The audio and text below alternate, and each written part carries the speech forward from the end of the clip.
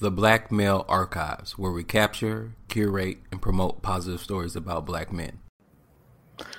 All right, people, welcome back to the Black Male Archives. I am your host, Rodney Freeman. I have with me my friend, Clarence Sermons. Sir, how are you doing today? Very well. It's an honor and a privilege to be here. Man, well, thank you for being on the Archives, man, the podcast. And I just wanted to let the viewers know who you are. I mean, we have a pleasure of working together in another capacity, but I feel like you are definitely one on the come up, as they would say, and you really have I feel like that experience that people need to know about in government and what you're doing. So we just want the viewers to know a little bit of about you and your background working with government and community development, what that all entails. So where are you from? Okay, I am from Florida. I'm from Florida. I work right now in the city of Riviera Beach, but I was born about a little less than an hour north of here in Fort Pierce, Florida. But I grew up more or less, or at least finished high school about 40 minutes south of here in Boynton Beach. So I'm a native Floridian, and I hopped around the state during my upbringing, but back here in Riviera and Palm Beach County. Man, how was it growing up in Florida? You know, how was it? Man, Florida is a great place, and I don't know. I guess because of my personality, maybe by the time I finished college, I also went to college here in Florida. I wanted to see some other states. I went to grad school in Virginia. When I finished grad school, I spent 7 years in Texas in the Houston area. Okay. And Houston was great. It was good to me and my wife. But, when time came for us to look at other opportunities, for me, it was like either we find it here or we go back to Florida, because I've seen enough to know that, I love my home state. It's beautiful here. The climate is great. I've lived in North Florida in the Pensacola area, as well as down here in Palm Beach. Yeah. And either way, you don't get 4 seasons like you do in some of the other parts of the country. It's kind of like either really hot or like almost hot.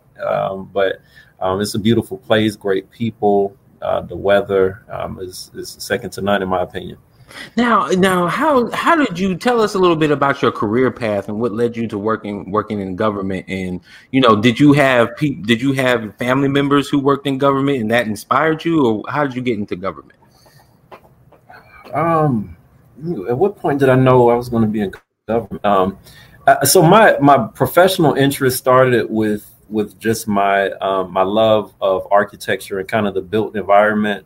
I was a kid always playing with Legos, Lincoln Logs, Connects, 3D puzzles. I was on the floor in my room building that kind of stuff, and that was fun. I didn't need friends. I didn't need to go out and play. I'm just building stuff in my room. And so the career field for architecture made sense for me. So I went to Florida A&M University studying architecture.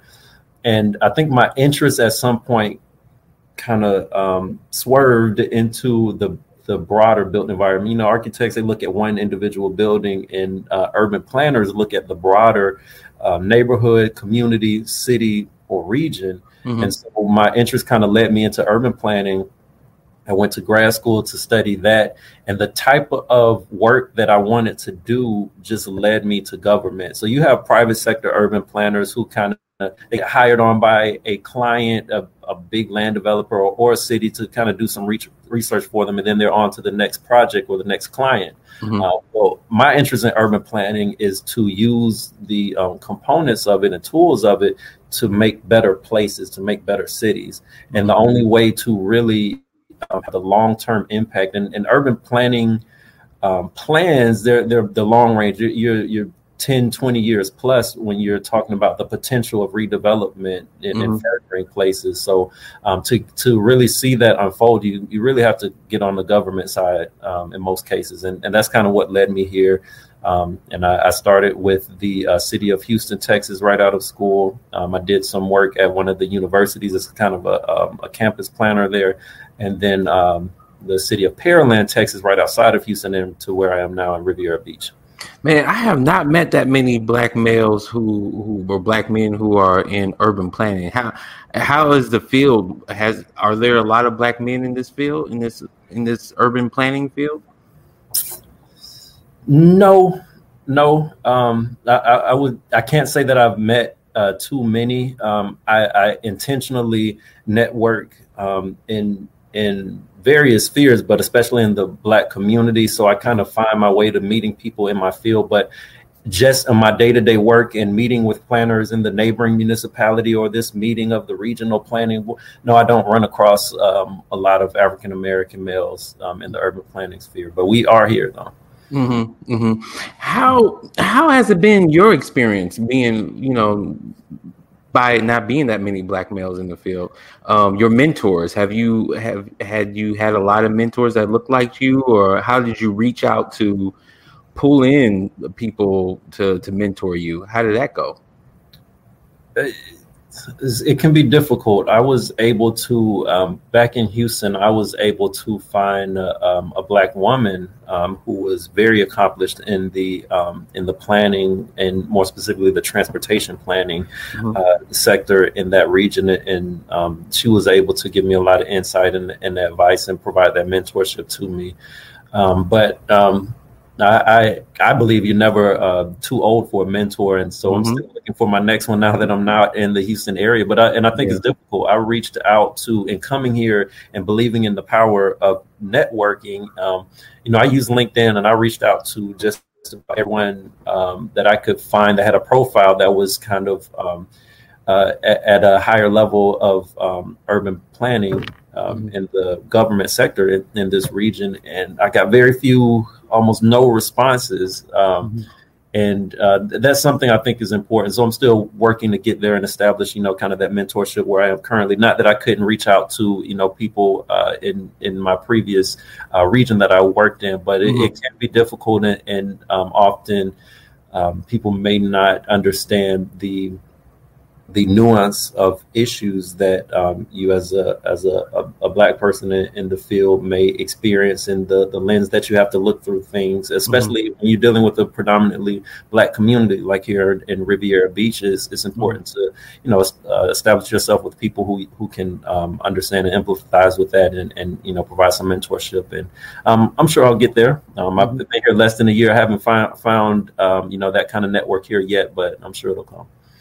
Man, so with urban planning, right? You know that you're planning. So are you're in charge then? I guess give us like a rundown about what your day would look like. Are you in charge of the new development that's coming into town? So you get to say, yes, Amazon is coming or Amazon is not coming. I'm just throwing. That's a secret. See, now we have to what that looks like. Tell the listeners what urban planning looks like, your day to day, and what Okay, well, I'll speak more generally to urban planning, and then more so specifically to my position here in the city of Riviera Beach. But so urban planning deals with figuring out the best use or the stewardship of the resource that's land, and there's a lot of components to that, but a lot of it is determining the zoning. What's the best use, the highest and best use? What any good land developer would be very familiar with, the economics of it. What's the highest and best use of this land? And when you have a city, you have a finite resource, which is land. So you don't want it to develop in a way that is unsustainable, or in a way that won't create a good quality of life for residents in your locality, municipality, or what have you. So an urban planner is providing guidance to those city officials and those leaders and those city councils or board members as to what the long range goals and plans should be, guiding those conversations. And once a plan is established, making sure that any proposed development is following it, and comparing whatever they submit or propose to any ordinances or laws that are on the books.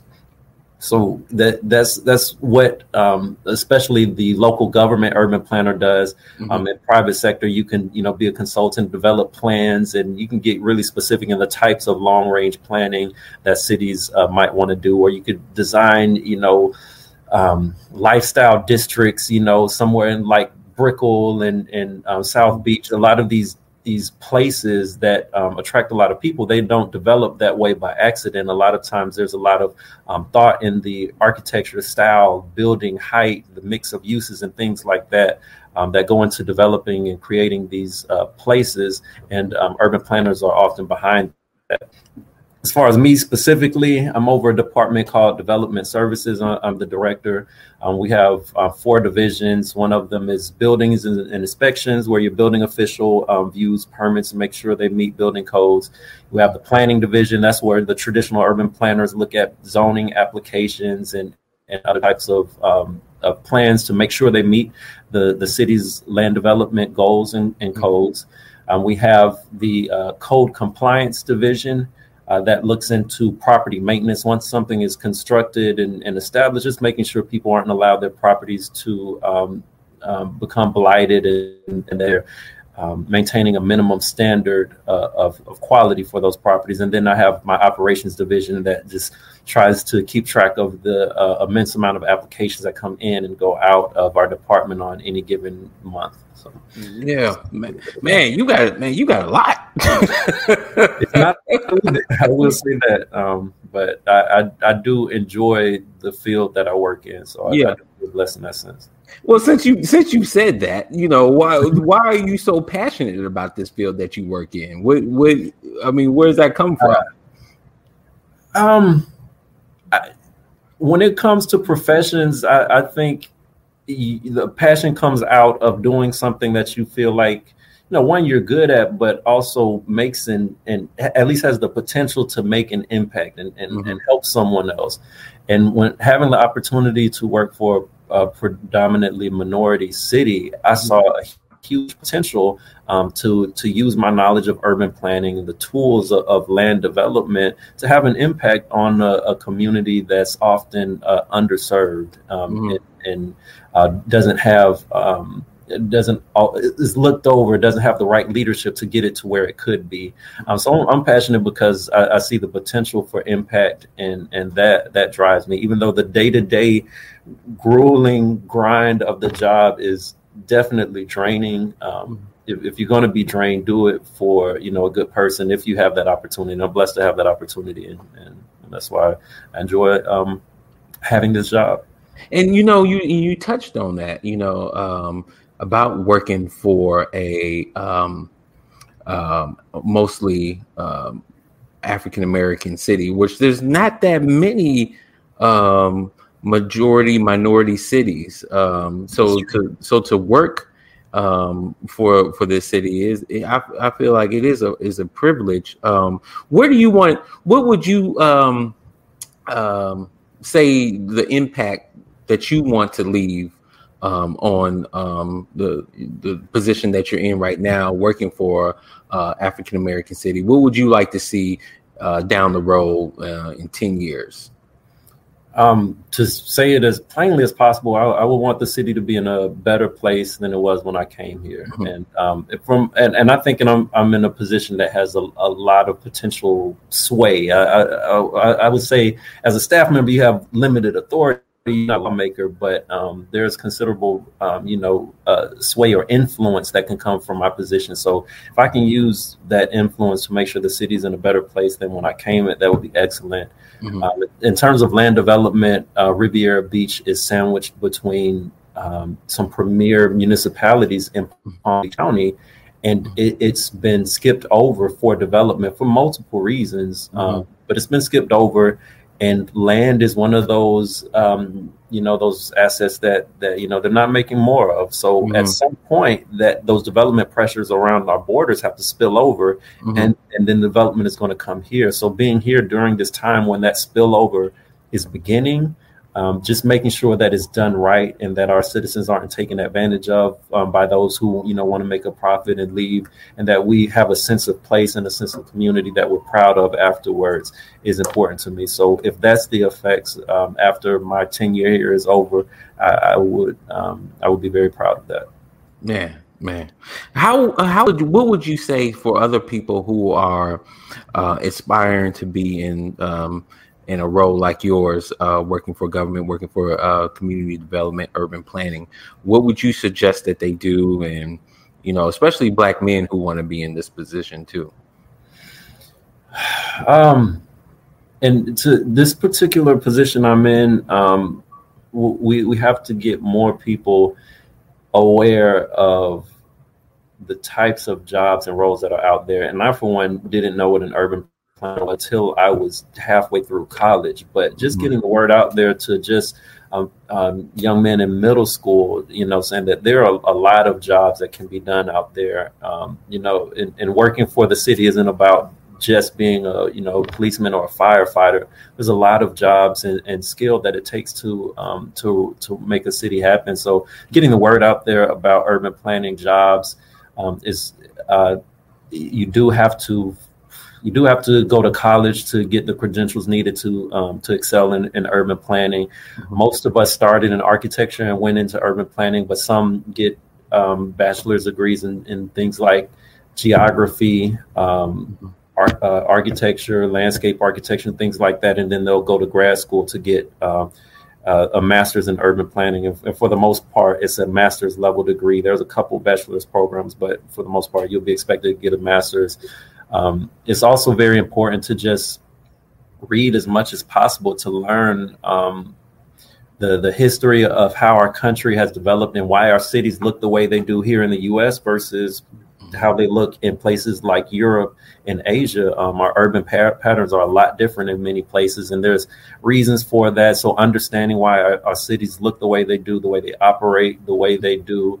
I love urban planning because it requires you to understand all of the fundamental components of our society and how they come together to create our cities. So not only do you have to understand the architecture and the physical environment, the roads and bridges, but you have to understand the economics behind them and what the limitations are of the economics of these systems. You have to understand the politics of it and understand the limitations of city staff and what types of pressures our elected officials are under and what their interests are before they vote on, a proposal you may put before them and say, oh, this is going to be great for the city. And they vote it down and you don't understand why, because you don't understand the political interests that they're dealing with. And you can't be influential to them if you don't understand those pressures and communicate in the ways that they understand or bring up the points that are important to them. So it's a lot of things that come into urban planning and making cities work, and understanding those, reading them,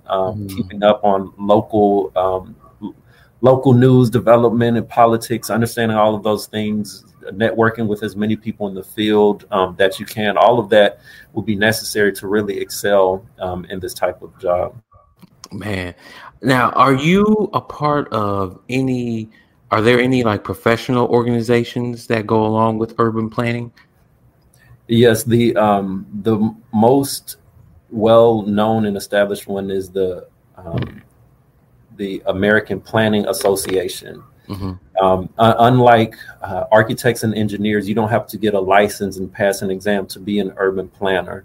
So the credentials that an urban planner might have are for the most part voluntary, but especially if you're a Black man trying to excel in this area, you want to get all the credentials you can, just to make sure, you are given a fair shake anytime you're considered for any positions. So the American Planning Association, the national organization that's most well known for this field, offers a credential called AICP. It's just essentially saying you're a certified planner, but you pass the test and you maintain a credential, and it's probably the most important credential that you can get, even though it's not required. It's strongly recommended if you really want to excel and be credentialed as much as possible in this field. Okay. So where can people follow you and see what you're doing? Are you doing anything outside of this around urban planning, or just any other community service works that you're doing? Or are you part of any other organizations that you know? Well, for the last several years, I was very active in the community. I love any opportunity I can to volunteer and give back. And so as a member of Alpha Phi Alpha Fraternity Incorporated, I've been active with the local grad chapter. The Urban League Young Professionals is an organization I volunteered with frequently, and some local organizations for urban planning in the Houston region when I was living in the area. One of the reasons I did move to Florida is because my wife and I started a family, so we came here to be closer to other family and reestablish our life here. And I have twin boys who are going to be one next month. Congrats! Thank you. I will say they take up all the time. Since coming back here to South Florida about 11 months ago, I haven't been as active in terms of extracurriculars, but that will come back. It just giving back is something I feel passionate about. So I'm sure I'll get active again in different organizations. But for now, if you follow me on Instagram at C Sermons, you'll see pictures of a bunch of babies, and that's pretty much all that's going on right now. I work with them. So how's it feel being a new dad? Man, it's hard to describe.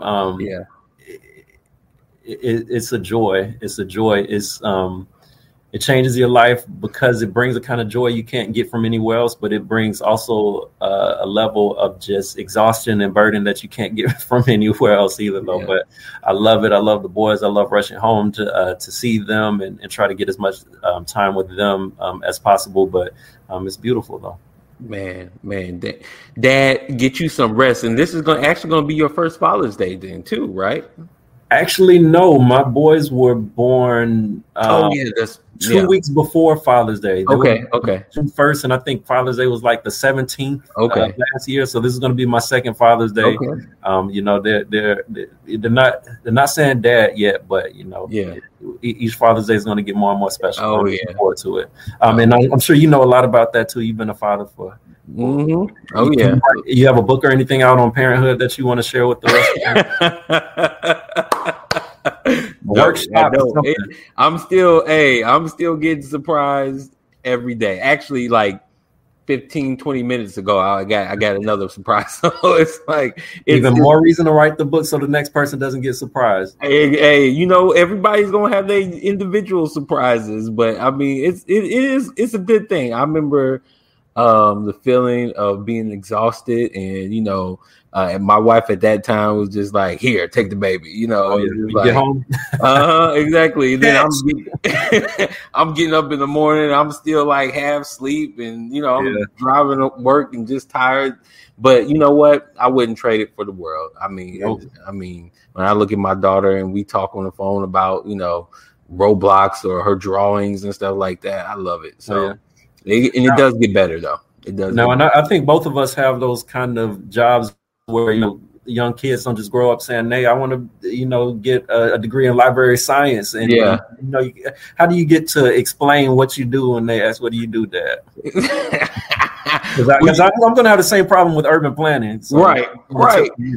So for me, it's a little easier because it's like, hey, I can show them the book and we can go through the book. And, I definitely, when I was a cataloger, I would tell Mila about, just this is what I do. I look at the back of the title page and I go through all the information. I put that all in the computer and stuff like that. And she was like, okay, I don't know what you're talking about. I know what the book is because it's right in front of me, but cataloging, so it's going to go over the head, right? Yeah. But then, it's funny because like a couple of years ago, when she was in, I think, third grade or something like that, third or fourth grade, I remember her coming home and like she was in that library time that they have at school. And she was like, yeah, my dad's a librarian. So okay. And and I remember when I was a kid and they would talk about like airplanes and I would be like, oh yeah, my dad's an engineer, so I mean just sheer fact that they know a little bit about it, yeah, you know, and then go from there once they get older. But man, you're gonna be doing a good thing, man. Mr. Sermons, Clarence Sermons, sir, thank you for being on this podcast. I appreciate you. The Black Male Archives, where we capture, curate, and promote positive stories about Black men, which you are one of. Thank you, sir, for coming on the show. Hey, it was an honor to be here. Thanks for the invite, and I hope I get another one soon. Oh, yeah, you will. It's a good time. You will. All right, sir. You take care. You too. Thank you. All right. Thank you again for listening to another episode of the Black Male Archives podcast. Did you know that we have an archive full of positive stories about Black men? Yes. Over on our website, theblackmalearchives.com, you can check out full-fledged news articles about positive Black males. So please go over and check that out. Also, check out our sister platform, which is Powerful Women of Color. It's on Facebook and Instagram. You can also check out the archives that they have over at powerfulwomenofcolor.com.